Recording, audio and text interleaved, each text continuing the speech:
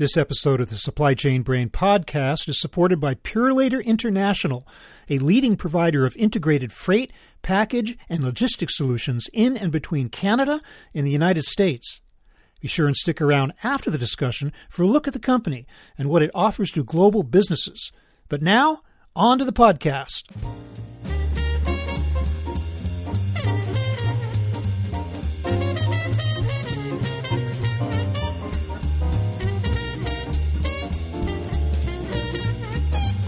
A reminder to U.S. shippers, Canada is, as it turns out, a separate country. Hi, everybody. I'm Bob Bowman, Managing Editor of Supply Chain Brain, and this is the Supply Chain Brain podcast.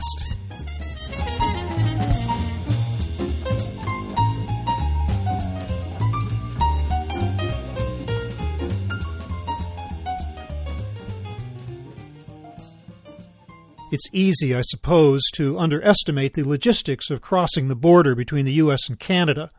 There are no geographic barriers, after all. Language, for the most part, isn't an issue, and proximity provides the illusion of easy access. But shipping to and from Canada is just like dealing with any other sovereign nation, with all of the procedural red tape and logistical considerations that accompany it. What's more, Canada has its own unique set of concerns, including the challenge of serving the world's second-largest country in terms of physical size. All the more reason why companies need to educate themselves about managing their Canadian supply chains. On the program today, I speak with Frank Giacchetti, Director of U.S. Districts with Purolator International. He fills us in on the fine points of serving the Canadian market, including the state of last-mile logistics and the requirements of the new U.S.-Mexico-Canada trade agreement. So here is my conversation with Frank Giacchetti.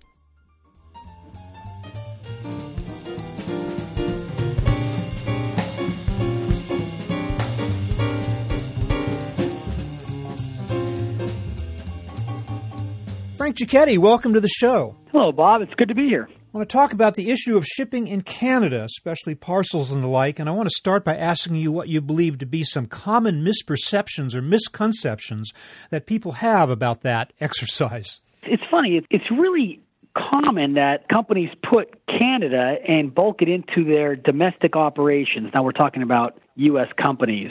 The Canadian border is a real thing, and clearing customs is often more complicated when going into Canada than going to other locations globally. Having a partner that can really understand that piece and understand that Canada is a very complex country to enter into, but once you know those rules and regulations and the how-tos, those complexities, it can really help improve your strategies going into Canada. What kind of changes have you seen in this regard with the formation of the U.S.-Mexico-Canada agreement replacing NAFTA?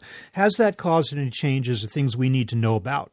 So far, for the most part, it's been related to a few sectors of industry and related to tariff changes. Keeping a close watch on where the U.S. and other governments internationally are going for, because tariffs are a way to protect businesses within the home market. So understanding where those changes are on both sides of the border has been really key. So we've seen it in certain economic sectors in the U.S., and it has caused exports to be mitigated because of increased tariffs. So when, in this case, Canadian consumers are buying U.S. product, it's more expensive because of Canadian tariffs being applied to that specific product. But for the most part, it's been fairly stable. You've just seen it in a few different industries. Yeah, a lot of it seems to be cosmetic in nature, mostly with regard to the physical nature of shipping. But I guess it's still good to have a heads up to understand that there is a new agreement in place.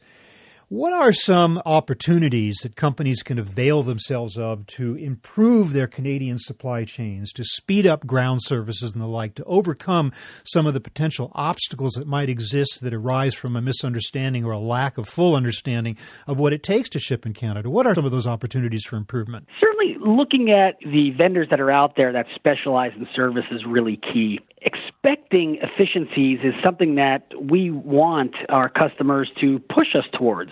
It used to be where 4 days into Canada was acceptable, and now the market is demanding much closer, tighter tolerances in times in transit, to the point where if somebody orders something online, that person may be tracking that a few hours afterwards just to see that progress.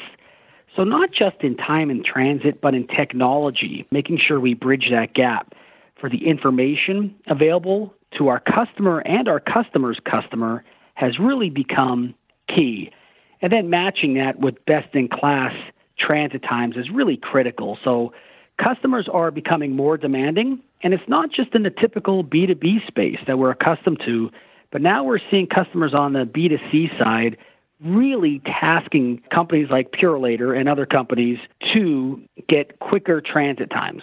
What kind of experience can they expect to have at the border these days? My understanding is, and a lot of people just assume that over the years, U.S. Customs and Canadian Customs have reached some kind of agreement between them that expedites the movement of packages in both directions. Is that not the case? I mean, are there some bureaucratic considerations that you need to keep into account when you're moving from one customs agency to the next as you cross the border? Absolutely, because customs is a complex entry going into Canada or the U.S., or any other country worldwide. There's governmental agencies that are called other governmental departments that have a stake in the customs clearance process. So that's what we're seeing now. And in particular, going northbound from the USA into Canada, the Canadian Food Inspection Agency, we have found a slowdown in our clearances because of the additional clearance that they're required to do for certain product types, in this case, food products. Navigating through that has really been important, that we connect with the CFIA and have our brokerage division do those entries in a way that fits that entire process has really been critical in a way to expedite that customs clearance process. Why is it important to register as an NRI, a non-resident importer? What benefits does that bring? To describe that in a simple way, when a U.S. company is an NRI, you're behaving as the importer and exporter. So as a non-resident importer, of course, a U.S. shipper would be the exporter of the goods. And then as the importer, you're responsible for the duties and taxes payable to the host country, in this case, Canada. But that simplifies the process. There's a lot of Canadian business entities that require their U.S. partner to be an NRI if they don't have residency in Canada, which it could be an expensive proposition to put up a Canadian division. So for those companies that decide not to have residency in Canada, it's a real efficient way to sell into the Canadian market, and it's one that the Canadian market demands oftentimes, that they will only do business with an NRI company because it does indeed simplify the whole export process. We often hear about the advantages of duty drawback, but a lot of times it seems to be connected more with trading partners that are much more distant than Canada, across an ocean, for instance. But I take it that with Canada, there are substantial duty drawback opportunities there as well. Tell me about how that works. Indeed. Duty drawback is really a critical component for companies to consider, because oftentimes money's left on the table by not applying for duty drawback and foregoing the monies available for a return product. So we're talking about duty drawback. It's when there's a shipment into Canada and it's returned back to the U.S. There has to be an official declaration that the product has been returned. Once that's done, the shipping entity or whoever was listed as the importer of record can get that duty back. And a process that you would be looking for is one that is automated through Credits Canada. And that could be a real great source of income that large companies bypass in the future because they didn't consider the importance of a duty drawback program. NAFTA, of course, mandated certain local content requirements in order to qualify for preferential treatment under NAFTA, and I'm assuming that the U.S.-Mexico-Canada agreement does the same, if not even toughens up on those content requirements a little bit. How should importers and exporters approach the whole subject of demonstrating that their products have the sufficient local content to qualify for preferential treatment under the trade agreement? The recommendation we give is really use the resources that are available to you. The U.S. government supplies NAFTA consultation. There's a NAFTA division that specifically handles questions from commerce along the lines of NAFTA consideration. We know the complexities that goes with manufactured goods, and there's a lot of different components that come from different areas. But at some point, depending on the work done within a NAFTA qualifying country, that could become a U.S. product. So getting guidance from the NAFTA agency is really critical along those lines to ensure that there's no issues downstream when exporting those goods. Now, 80% of Canada's population resides in urban centers, but there is a substantial number of people who live in remote, outlying rural areas that can be extremely hard to reach. Can you talk about what are some of the challenges there and how those can be overcome? So Canada, as you know, is the second largest country in the world, and few companies have invested in a network to service Canada coast to coast. What we've seen is more regionalized pockets of shipping companies servicing localized markets. So finding the right supplier to service all of Canada is critical. What do companies need to know about the possibility of maintaining inventory? Would be U.S. companies shipping to Canada, maintaining inventory in Canada, balancing the considerations and the complications of cost versus the need to be near and a just-in-time basis to their destinations. Give us some guidance on that question of what are some of the challenges of maintaining inventory in Canada. Sure. When you think about North America as a whole, 90% of inventory or consumption in North America is going to be in the United States. Many companies have understood the cost of carrying inventory within Canada has been quite expensive to their bottom line. So a lot of our clients actually have closed facilities in Canada and centered their inventory out of one strategic resource in the U.S., and that has been very cost-effective. And that helped them avoid the duplicity of inventory carrying costs, facility costs, and just overall cost of obsolescence of the inventory. Now, we do have Canada Post to consider. Tell me what are some of the pluses and minuses of using Canada Post? By law, Canada Post is mandated to reach every Canadian consumer. So every Canadian postal code is covered by Canada Post. So their network reach is amazing, even surpasses Purolator in terms of delivering to consumers in certain geographic areas. So having that partner that can deliver to every consumer has really been key. Canadian consumers, on average, live within 3 kilometers of their closest post office. And that's really critical when looking at return solutions and other solutions rather than deliver to home. More and more consumers are opting for a deliver to post office solution that even make delivery more convenient for that individual. Now, in the age of e-commerce, of course, the importance of last-mile services becomes greater than ever before. What is the state of last mile in Canada? I assume that it's probably pretty sophisticated at this point, is it?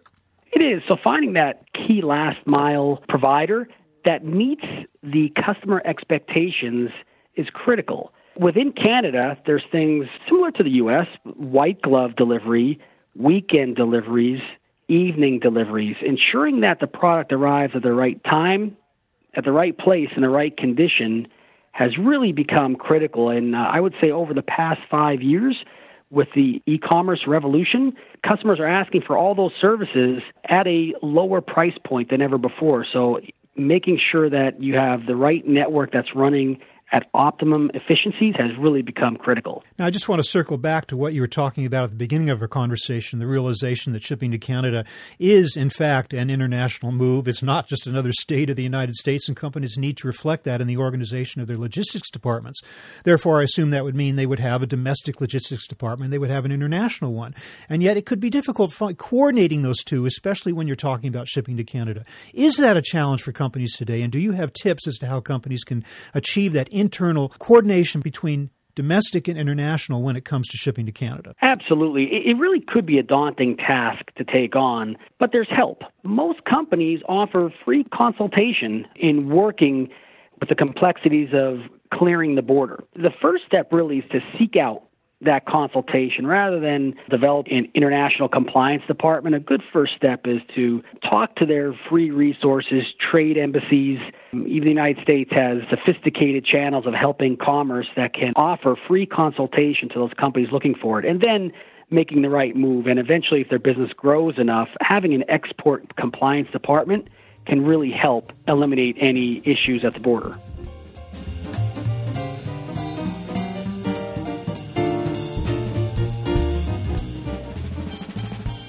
Frank, tell me a little bit about Purolator International and its expertise in Canada, a little bit about the history of the company and how it came to become a major player in that area. Well, Purolator as itself within Canada has been incorporated since 1960.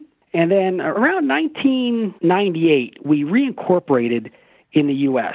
And since then, we have seen double-digit growth throughout the course of our history. And in large part, that had to do with Canadian companies that needed a resource in the U.S. Oftentimes, when distribution centers retracted in Canada and they needed to move that product from the U.S., they needed a supplier who can do that in the way they were accustomed to. So that really has been the growth of Purolator. It started with one office with a few individuals in the U.S., and now I'm happy to say that we have 30 branch offices in the U.S., and again, that I don't see any end in sight with that double-digit growth because of the way we operate. With our strategic partners, with Canada Post, Purolator, and then a host of variety of transportation partners, Purolator really is the most efficient way to get product to, from, and within Canada. How has your service offering expanded or improved over the years that Purolator has been in existence? What kinds of new services, additional services have you come to offer the marketplace? So our core product has been always our courier product, which is the largest delivery network within Canada. That's Purolator, both express and ground. But as the market evolved and e-commerce came around, Purolator needed to expand that offering. And that's where we developed PuroPost. It was a strategic venture with our parent company, Canada Post, to develop the best of both worlds for forwarding product into Canada and the optimum last-mile experience for the Canadian consumer. And that's when we came up with PuroPost. And then other clients were asking us for the fastest means to get product delivered. And this was more on the business-to-business side. And that's where we launched our expedited forwarding department. We can ship everything globally on an expedited basis, whether it's hand-delivered to somebody across the globe or an expedited part that has to get delivered for a manufacturing process that's down.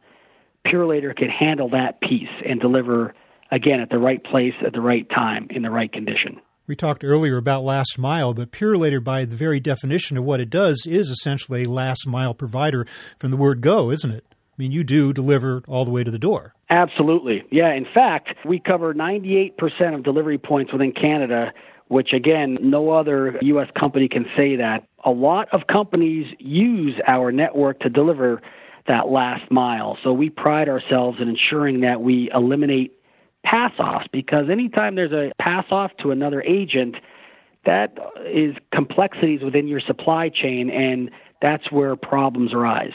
So difficult to predict what's going to happen in the future in terms of customer demand, regulation demand, the state of trade between the U.S. and Canada. But what do you think the future holds? What do you think is the most exciting thing out there in the future with regard to Purolator and what it expects to be offering the marketplace in the coming months and years? First and foremost, we are the premier Canadian brand, and our U.S. team is a team really of Canadian commerce experts. One of the biggest trade relationships in the world is between U.S. and Canada, and we have the resources locally for U.S. consumers to help U.S. companies not just get into Canada, but compete with Canada with some premier organizations. That's what's really exciting to me, making sure that commerce, that we're there not just to ship product cross-border, but help our customers excel and ultimately ship more product. That's the first point. And then expanding globally is something that you'll see Purolator do. It'll be on an inbound basis where we're the leader in offering solutions from, say, Asia and the EU, perhaps Australia, inbound into Canada, and then we'll take it from there. But just that alone is really exciting, how owning Canada, both from an inbound and outbound perspective, is really critical to who Purolator is going to be now and in the future. Frank Giacchetti, I want to thank you so much for joining us, telling us a little bit about the ins and outs and the real experience of shipping to and from Canada, and also telling us a little bit about Purolator International as well. Thank you very much for being with us today. Bob, it was a pleasure. It was an honor. Thank you very much.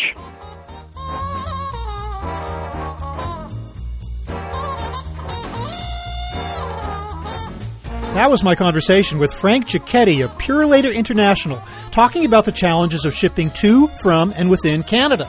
Our thanks to Purolator for sponsoring this episode. We're online at www.supplychainbrain.com, where we post a new episode of this podcast for streaming or downloading every Friday. You can also read my Think Tank blog, watch thousands of videos, and access all of our other content, including the digital edition of our magazine. Look for us on Facebook and LinkedIn, and follow us on Twitter @SCBrain. You can also download or subscribe to the podcast on iTunes. Got any comments or suggestions on this or any episode? Email me at rbowman@supplychainbrain.com. See you next time.